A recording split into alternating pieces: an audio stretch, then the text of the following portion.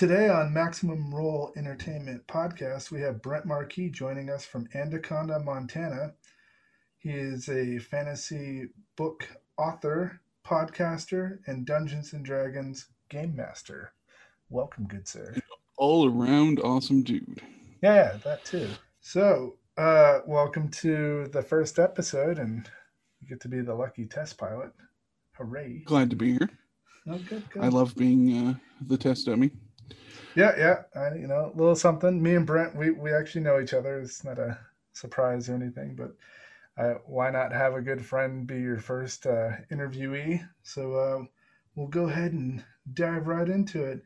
So how long you been playing D&D for? Oh, it's almost 20 years now. It'll be next year, it'll be 20. God dang. Yeah. I started in 2001, the end of 2001, when I met you at Job Corps in Springfield, Oregon. Oh yeah, Springfield, Oregon. Yeah, we both met and we started playing. Well, I've been playing D&D for about 30 years, so you came in at a good time. That's a good 20 years of D&D. That's got to be pretty impressionable for you. Yeah, it was a good start. I had tried and wanted to play before then, and had never really had the opportunity. Yep. Kids in town where I lived the books, but we never got around to doing anything with them. Yeah. So over your 20 years of gaming, you've joined a podcast. Tell us about this podcast you joined. Yeah, this guy that I knew from way back when was like, "Hey, I'm doing this podcast that's gonna be kind of like D&D with a little bit of Borderlands and other things mixed in." And I was like, "Oh, that sounds really cool. If you need anything, keep me posted." And a little while later, you were like, "Oh, hey, you want to play?" And I was like, "Sure." Yeah. After I found about a few hundred people were interested, I'm like, oh, I need someone that I know to be in the mix. And I was like, I wonder if Brent will do it. He'll do it. He'll do anything. And then about Like you'll three do it.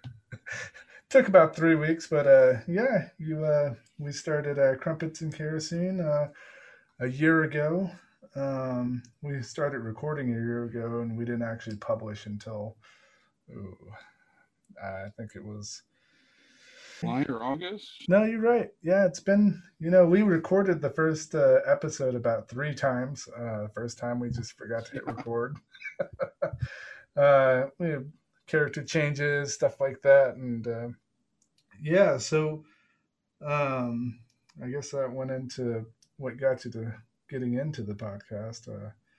How do how's it been treating you? What do you feel like? What are your feelings on being on a podcast versus sitting around a table, um, just playing with your friends? Yeah, tell us about So your far, experience. it's been entertaining. Like I said, I've enjoyed entertainment for most of my life. I've done plays and thought about streaming and considered some YouTube things I can do. I'm still thinking about doing some of that stuff, but I haven't ever gotten around to it.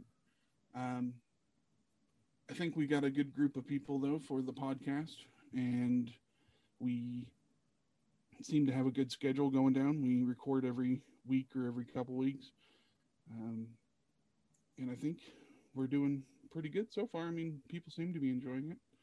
Yeah, I think we got a good consistent amount of recorded content we put out every week. I don't think there's a week we've missed. I have a pretty big backlog, and podcasting it's been pretty new for everybody in the group, and I think our group's pretty unique because everybody's all over the world. Some are in Norway, Germany, East Coast, West Coast. It's pretty hectic, but we're making it work. How do you feel about doing it? Through a program versus sitting around the table. How's that gaming experience been?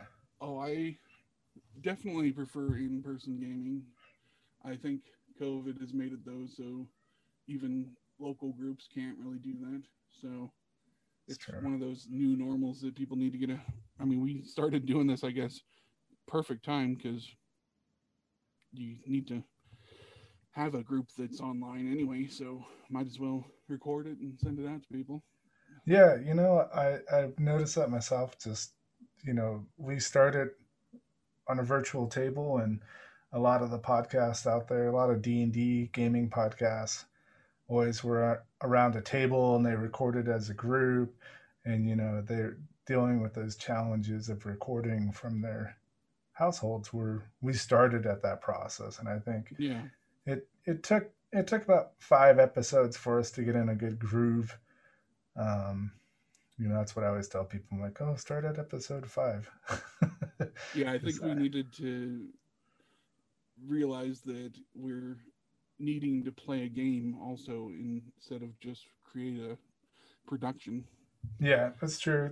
Those are the challenges of podcasting, and then being a good podcaster, you have to be a good gaming podcaster to be able to separate those two. And you Yeah, it's know, really hard to find that line where it's perfect. yeah, it takes a little bit, but I think we got it down. There's some times where we could make some adjustments, and then instead of making it on the recording, I get messages from folks, and then we make adjustments in post, which that's in most games there's no post, there's no editing of stuff or changing the formats of games. So it's really done a number on uh, D&D in general when it comes to like groups of people playing together. Is now you can go back and listen to your campaigns, which is something I wish I could have done 20 years ago, like record our Right? games. Yeah. It'd be fun to like relive those memories. I Yeah. think also the silent hero though here is like you doing all the editing and stuff because there's probably 30 to 40 minutes you cut out of each episode that's just like dead air or Oh, yeah. random chatter. I think the biggest one was the last episode I posted. I cut an hour. Oh geez. I was just like, oh, we went on a side rant, and then we, Yeah. everybody's like disappeared all of a sudden, and network issues, and then you just that's one of those podcasting things that we just have to. That a lot of like listeners, they love it, but there's a lot that goes into it, and I still have fun playing D&D. I love doing it, and I try to make the content as the DM to kind of work together with both the player and the audience, which is actually a lot harder. Yeah, and some of those moments are fun and fun to leave in and stuff, but like there's just a lot of stuff that doesn't need to be in there that Yeah. is good to make it a little run a little smoother. Yeah, that's a lot of that's like, the typical around your table, you don't think about those extra little things or the side rants or, a cat jumping across the, Yeah. thing, And clicking on the that's half the keyboard fun and though of being like in person is like you can just BS with people and get them yep. together and have fun. I've listened to some of the other podcasts out there, and you hear a microwave in the background, and they're still sitting around the table recording, and I'm like, oh, they're still doing it the good old style. It's the stuff you can't fix, and Yeah. it still gives that love of the Lived in feel. yeah that Gary Gygax dream of having a group of friends sitting around the table together playing. Just with Exactly. the new wave of digital, um, and now we can bring it to everybody instead of your parents' basement or the And that's attic. awesome that other people can find enjoyment from what we're.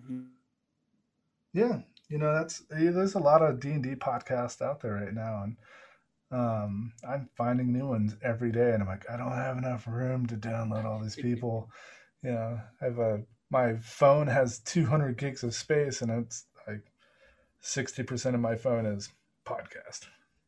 Yeah, I've recently been starting reading some web novels, and I'm really impressed with some of the people that decide to just publish their work online for free every week. And Yeah. well, they have Patreons usually, and some of them make a lot of money with Patreon. But I'm thinking about doing like a side novel or two on line just for fun. Just Yeah. something that I don't have to like be so invested in that I need to have everything straight. Right, right. And we'll skip, not skip, but we'll set aside the D&D talk for a second. You wrote a couple books actually about fantasy world. What are the name of the books, and what'd you write about? Yeah, I fell in love with fantasy about the same time that I mean, I guess I fell in love a little earlier with things like Dune and Yeah. other things, but uh, around the same time that we met, I when started playing D&D, I began to develop a character named Victor Diaz, Yep. and over the period of 10 years or so, I well developed the storyline and was able to get the first book finally on paper all the way while Which is working at amazing. yeah it's crazy how like it doesn't feel like much when you've done it. Well, I mean, doing it over 10 years, it feels like a lot still, but once you've done it, you're like, yeah, it's okay. But then other people are like, I can't believe you did that. I'm like, it's in my head. I need to get it out. Yeah. Ever since you wrote the first book, I was like, oh, that's really cool. And I'll get like 10 pages and I'm like, fuck it. Yeah, exactly. That's what happens sometimes. uh, So I got the second one done. And I was like, okay, I can start doing this better. But I realized that unless I have like really good publishing support and things, I'm not going to make a living doing this. So I decided to go back to college yeah. and try to figure out a way to make money while I do what I'm living or loving. Um, but of course, I decided to finish right as COVID hit. Yeah. And Yeah. it's, I mean, it's probably a good time to be a teacher or substitute teacher or whatever, but um, it's Yeah. uh, Did you get your degrees in story writing or anything like that, or what do you got? no, I got modern history and interdisciplinary social studies Oh, with a focus interesting. on anthropology and sociology. Oh, Um, right on. so I figured I could teach. I've always wanted to teach a little bit. The first time I was going to college when you and I were roommates, I was thinking about doing psychology, but I figured out that I was a little too crazy to make a good Here, psychologist. I got these fantasy books I got to write. I can't Yeah, psychoanalyze anybody exactly. else. I got these books I got to do. I'm like, I don't have room in my head for the other stuff. Start I have like 15 compartmentalizing in my myself head here. that I need to get out still. Yeah. What are the titles of the books? We'll put those in the show notes too, so that people can look The those first up. book is called Victor Diaz. It's the series is called The Heritage of the Blood. Okay. It's on Amazon. The second book is called Vitosi Die. They're both Latin, though the first one is the character's actual name. Right. You find out what it means in the book, and you'll also learn what the title of the second one means in the book. Okay. Um, I still haven't finished the third one. It's been 4 years now since I put out the second one, but I did go to college and stuff. Yeah. But I have just about half of the book done, and I plan on getting it finished sometime in the next couple months. Yep. I finally have a place and a place to write that's comfortable. No, that's like nine, 2.5 books, 99% more than everybody else around you. So you're doing Yeah, pretty good. I So see these people that are like publishing a book every couple months, and I'm like, I don't know how you do that. And I understand some of it because it's not as well thought out, I would say, as some books. right. Uh, and that's part of my idea of doing a web novel is something that I don't have to mentally slave over and can just have fun writing. Yeah, I think that'd be good. You can get a good following of people. Facebook, social media right now is just it's exploding because of COVID, but there's so many different platforms out there now that, it's not a blog anymore. It's, you get a following, and, people hunger for those chapters, each week or however you do it. Yeah, and just like starting the podcast and trying to get that up and running and being successful, I figure that if I can get um, that going, maybe a Patreon and do some streaming, maybe I can make just enough to live off of until I, have enough stuff that I can make a living off of by itself. Yeah, it's totally possible. There's a lot of podcasts out there that are D&D related and gaming related that make pretty hefty, amount of money per month just Yeah. for our fantasy content. 1980s and 70s, people thought D&D was taboo, and now it's a you're surprised how many people on the famous side actually play Dungeons and Dragons, and Oh yeah. the movies. I know that the Avenger crew, they're playing a D&D game now.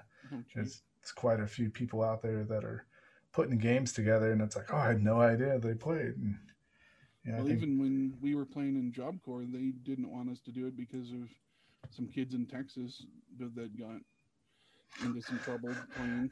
yeah, that makes me think. Oh God, I can't remember their names, but they're I'm like, what are you talking about? We're just having fun. Fine, Yeah. fine, fine. We're just like little gel mates with dice. Like, is anybody watching? Okay, drop this. So, Roll. so I made character sheets that said Yahtzee at the top, Yeah, and we called it Yahtzee. that's right. Yeah, we did. Oh man, yeah, yeah. But now look at it. It's such a big industry, and there's so much to do out of. I mean, you got a couple books out there, and that's big. There's the podcast is doing all right. Any podcast can do better, but I mean, or be better. But we're Mm-hmm. getting it. There's lots of opportunities in the future. Um, so getting back to the D&D, what was your favorite D&D edition? Like, what's your favorite campaign style? I think fifth edition is probably my favorite right now because of its accessibility Yeah, to everyone. It's way easier to teach, and the character creation is probably half or a third of the time that it takes to make a decent character in third edition or Pathfinder. oh yeah, definitely. Especially with D&D Beyond, you can But generate a character in like 5 minutes. yeah, exactly. I also like the idea that you can have more complex characters in things like third edition and Pathfinder or 3.5. Third edition was kind of iffy Yeah, until no, it was 3.5 came out. definitely. Um, but I I think that accessibility trumps that kind of depth unless you have a bunch of people that know the system and are willing to put the time in. Like I played a Pathfinder game a year or two ago, and I was loving the character, but it was a summoner, and every time I leveled, I had to spend probably 5 or 6 hours just doing research and stuff to figure out what I needed to do to level that character up Yeah, and that's change the minions that I was spawning and stuff. And that's a lot of work. definitely. I mean, I like fifth. I grew up with first and second, and they're they're complex. I think fifth is pretty good. There's a lot of content, and they're releasing information about sixth edition, and I'm like, we're just learning about fifth, and you're coming out with a whole new system. I think they're going to stick with fifth for a while. Yeah, I think everything. I think COVID really set a lot of the companies back with releasing. Um, but I think they did. D&D Beyond and Roll 20 um, is really big right now, and they're making the platforms a lot easier. You can run entire campaigns off Roll 20 now that has your character sheet. It's just a few clicks and your dice, and all the information's there. And I think they learned a lot from 3.5 also was yeah, that if you extend the time between books that you put out, you can make a lot more money off of it if you have good quality books instead of just throwing things at the wall like they did in 3.5, where I Yeah, had like 40 books. I felt 3.5. The D&D artwork, it's supposed to be fantasy, but I felt like the 3.5 and even the 3 was very cartoonish, made for a really young crowd. And I'm like, oh, I'm used to the second edition hand drawn, like bloody, you know, illustrations. And I felt like third really was more of like a kid. And then once four I and think fourth five, took that yeah. a little harder. Yeah.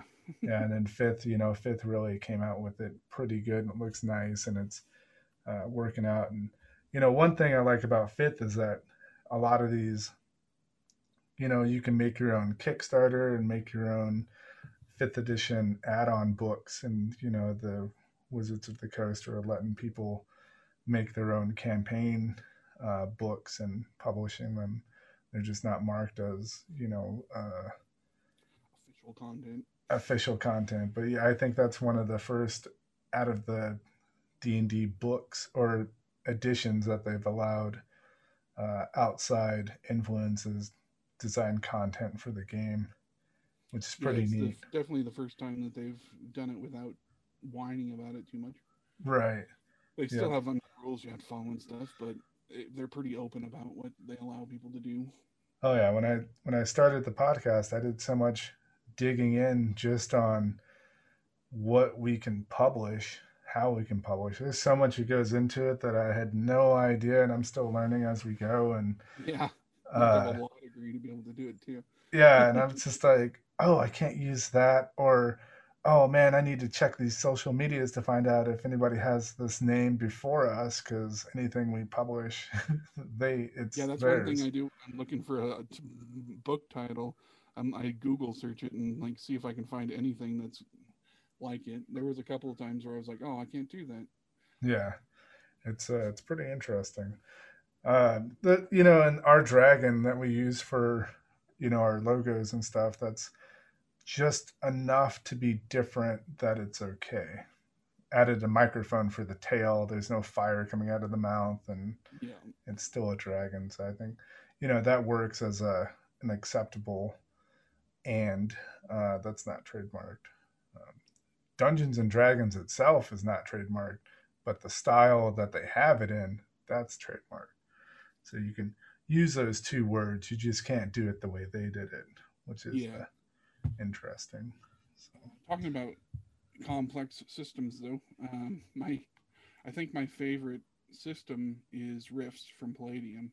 yep, Uh, yep. but it's like so complex and so much that you have to put into it that it's hard for me to get people to play it. Yeah, they have an entire book for skills, and Yeah, it's 400 pages, and it's so intricate and cool. I enjoy riffs. There's you actually a can few. make you can make such good characters though Yeah, that are so specific to what you want to do and the that I skills love playing it. to do the skills, it's a lot. I like their system way better. Oh And yeah, everybody has psionics. The magic isn't crazy. There's just so many things you can do with it. There's a couple of riffs or Palladium Facebook groups out there that are putting together games. I think there's a guy I was talking to. I think it was something Railgun is the name of his podcast, and I think they do a riffs related game. I'll have to look back at it. I don't know if he's on Twitch or if he's done it as a podcast. I'll have to look I was into it. watching one on YouTube for a little while, but I only got a couple episodes in. Yeah, I think that might have been where he was at. I know that there's a couple people out there that are doing Rifts games. I would love to start a Rifts game, and might down the road once I get a few more podcasts joining the network. I'll probably start a Rifts uh, game, Yeah, that'd or be fun.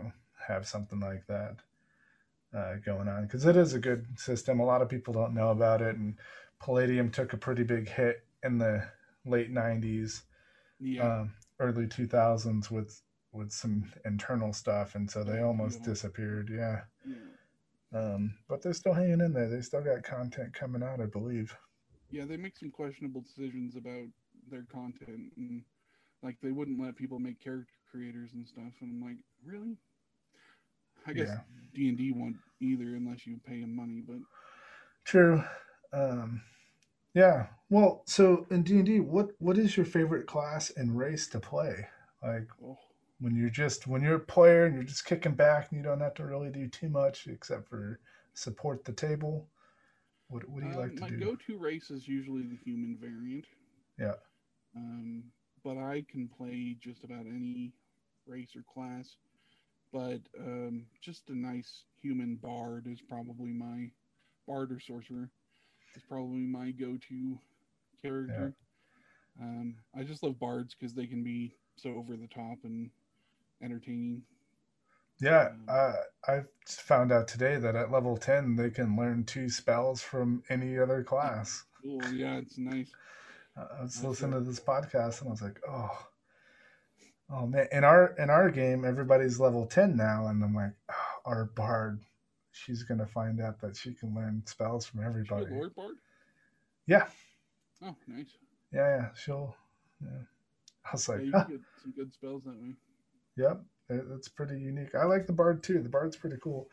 And they first came out in second edition, but they weren't as cool, and no one really wanted to play them.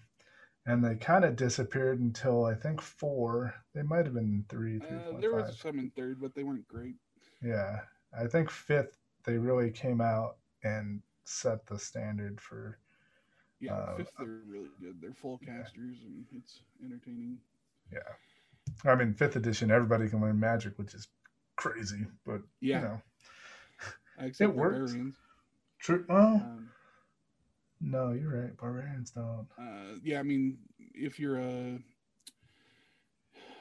beast and a totem warrior, then you can have speak with animals and Yeah, you um, get some spells, but not. something. But yeah, I thought I was gonna because I don't play martial characters very often.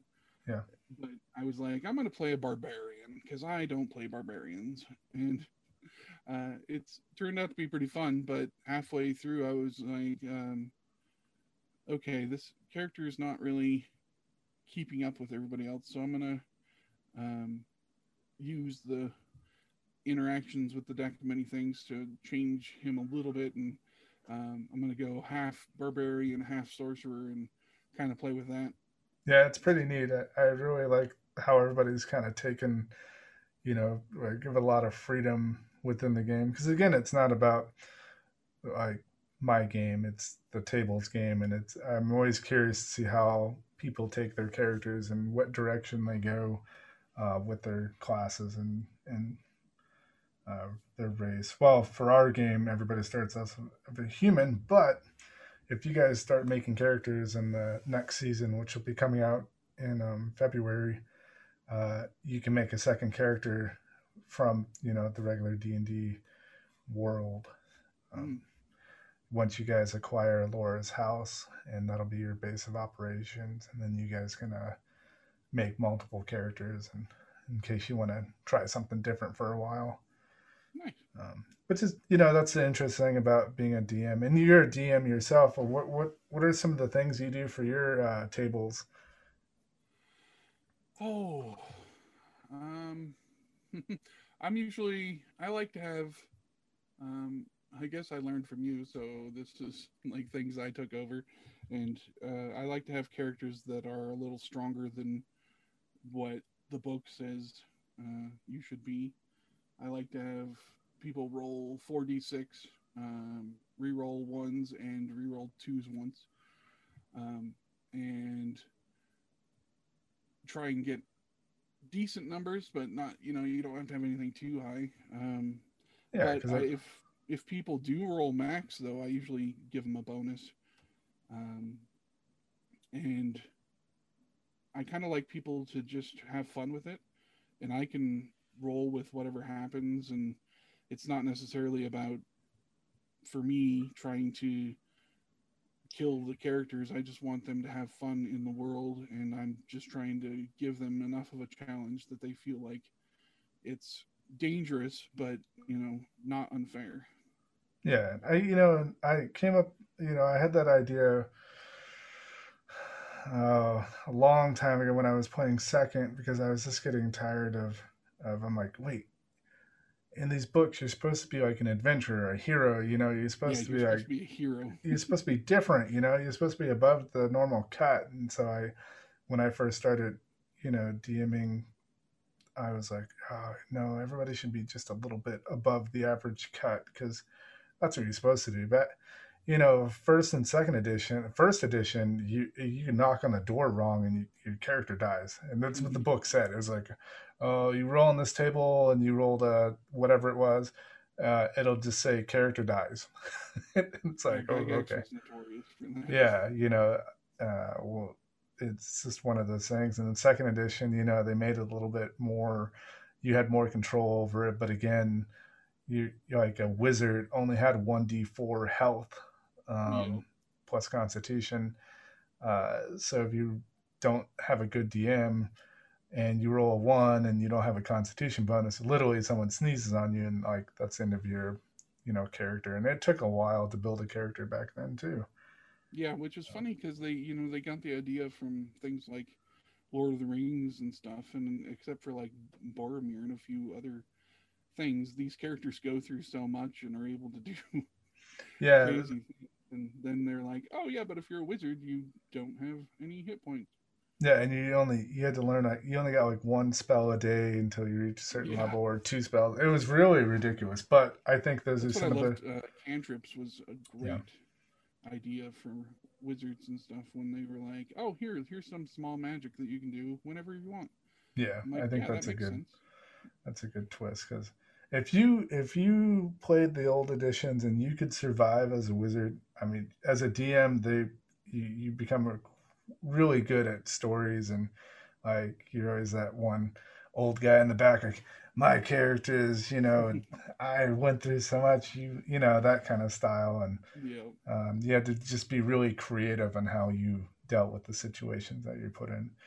And I always thought like, oh man, I don't want people to die, and so that's why in our game, I make it so that you don't have to make a new character after you die. If you do, just because it's not fun. I played in a game, an international game, and I died game two. My character died. I spent so long making it, and then 3 games later, my other character died, and I was like, ah, crap. yeah. Uh, you know, and it was just poor dice rolls, and that's one of those things that as playing virtually, I'm always honest with when I roll my dice as a player and a DM most of the time, but as a player, if it happens, it happens, and um, it's just one of those things. I was like, oh, I'm not having my players ever have to go through making an entire new character unless they want to. But I mean, eventually we might have to. well, yeah, I'm hoping this next zone. I have a whole plan for it. It's going to be a lot bigger, more structured. There's going to be an actual mission and stuff like that. And but again, I want to give you guys the opportunity to make new characters, and you can bring your other characters, or if you want to go do something specific, um, that's one of those things that'll occur down the road. Yeah, that was one of my like I love that you put it in a video game world so that we could do that. But when I was making Jason, I was kind of like, okay, I'm gonna try and make this character so it's as hard for him to die as possible. Yeah, but I mean, you're doing great. I mean, everybody in the cast is doing good. Getting good feedback about the character, or the character creation and the whole theory behind how we structured the game itself, and it's interesting. And there's way more to it. I just again after 10 pages, I'm like, fuck it. You know, Yeah. if I could Well, write a and book some of on it, those I things would. are fun to like, roll out a little bit at a time and have the characters figure out as they go. Yeah, I mean, I have a 56-page script of of a story cast of before going into the game, but I just haven't had the time to like fully edit it and send it out to people to read and then Yeah. publish it on the thing. But one That'll day, be fun to hear sometime. Yeah, it'll be nice. Probably send you the script so you can take a gander if I can find it. I mean, it's 22,000 words. I think that's the most I've ever Yeah, that's pretty uh, beefy. written besides for the master's program. But yeah, um, do D and D. Um, do you have any questions for me about anything? Um, shit, put me on the spot. Gotcha. Uh, um, I don't know. I guess I never asked what it was like when we first got together to play D&D and what you thought of me and the games and stuff. Oh, I can barely remember 2 years ago, but it was good to be at a new table with people. I mean, I think me and you were the only consistent people, and Yeah, that's true. I think we had some sessions where it was just me and you, and I mean, we made it work. But Yep. that's the fun of D&D. You can play with two people. Now, if you play one person, that's not fun at all. That's insane. But just those days of just sitting around, not having anything to do, and you can sit there and hang out with a friend and tell a story and have an interactive story. Basically, it's like playing video games without console. Yeah, exactly. But I was pretty, I was like, all right, new group. It was interesting concepts. And we joined someone else's game, everybody's structured a little bit differently on how they run them. I think he had a lot of story, a lot of extra stuff, but that's just the way it goes. And I like being a player too, and I played in some of your games, and yeah, I had a pretty rounded time, and I always learn everything from all my players or the DMs that I play with. You always want to find those good attributes and use Yeah. those down the line. That's one Um, thing I've noticed is that I take and give a lot of things from other people that I play with. yeah, I mean When I started at the university, my roommate was like, "Oh, hey, I met all these gamers that are doing this thing, and they have a club." And I was like, "Okay, yeah, I'll meet them." And I got into a game that they were doing. I think it was Shadowrun at the time, um, and the gaming group at the time, they were only meeting for club like stuff like once a month, and they yeah, only had one game going, and it was just not a very like well put together thing. So, like the third semester I was there, I ended up being in charge because there was a kerfuffle with the guy that was running it, yep, and I made it so that we met every week and that we organized like as many games as we could. At the height of the club, when I was running it, we were doing like 5 games a week. nice, And so I was like, yeah, if you're gonna game, but like made sure that everybody knew that school came first, and you needed to have your stuff done.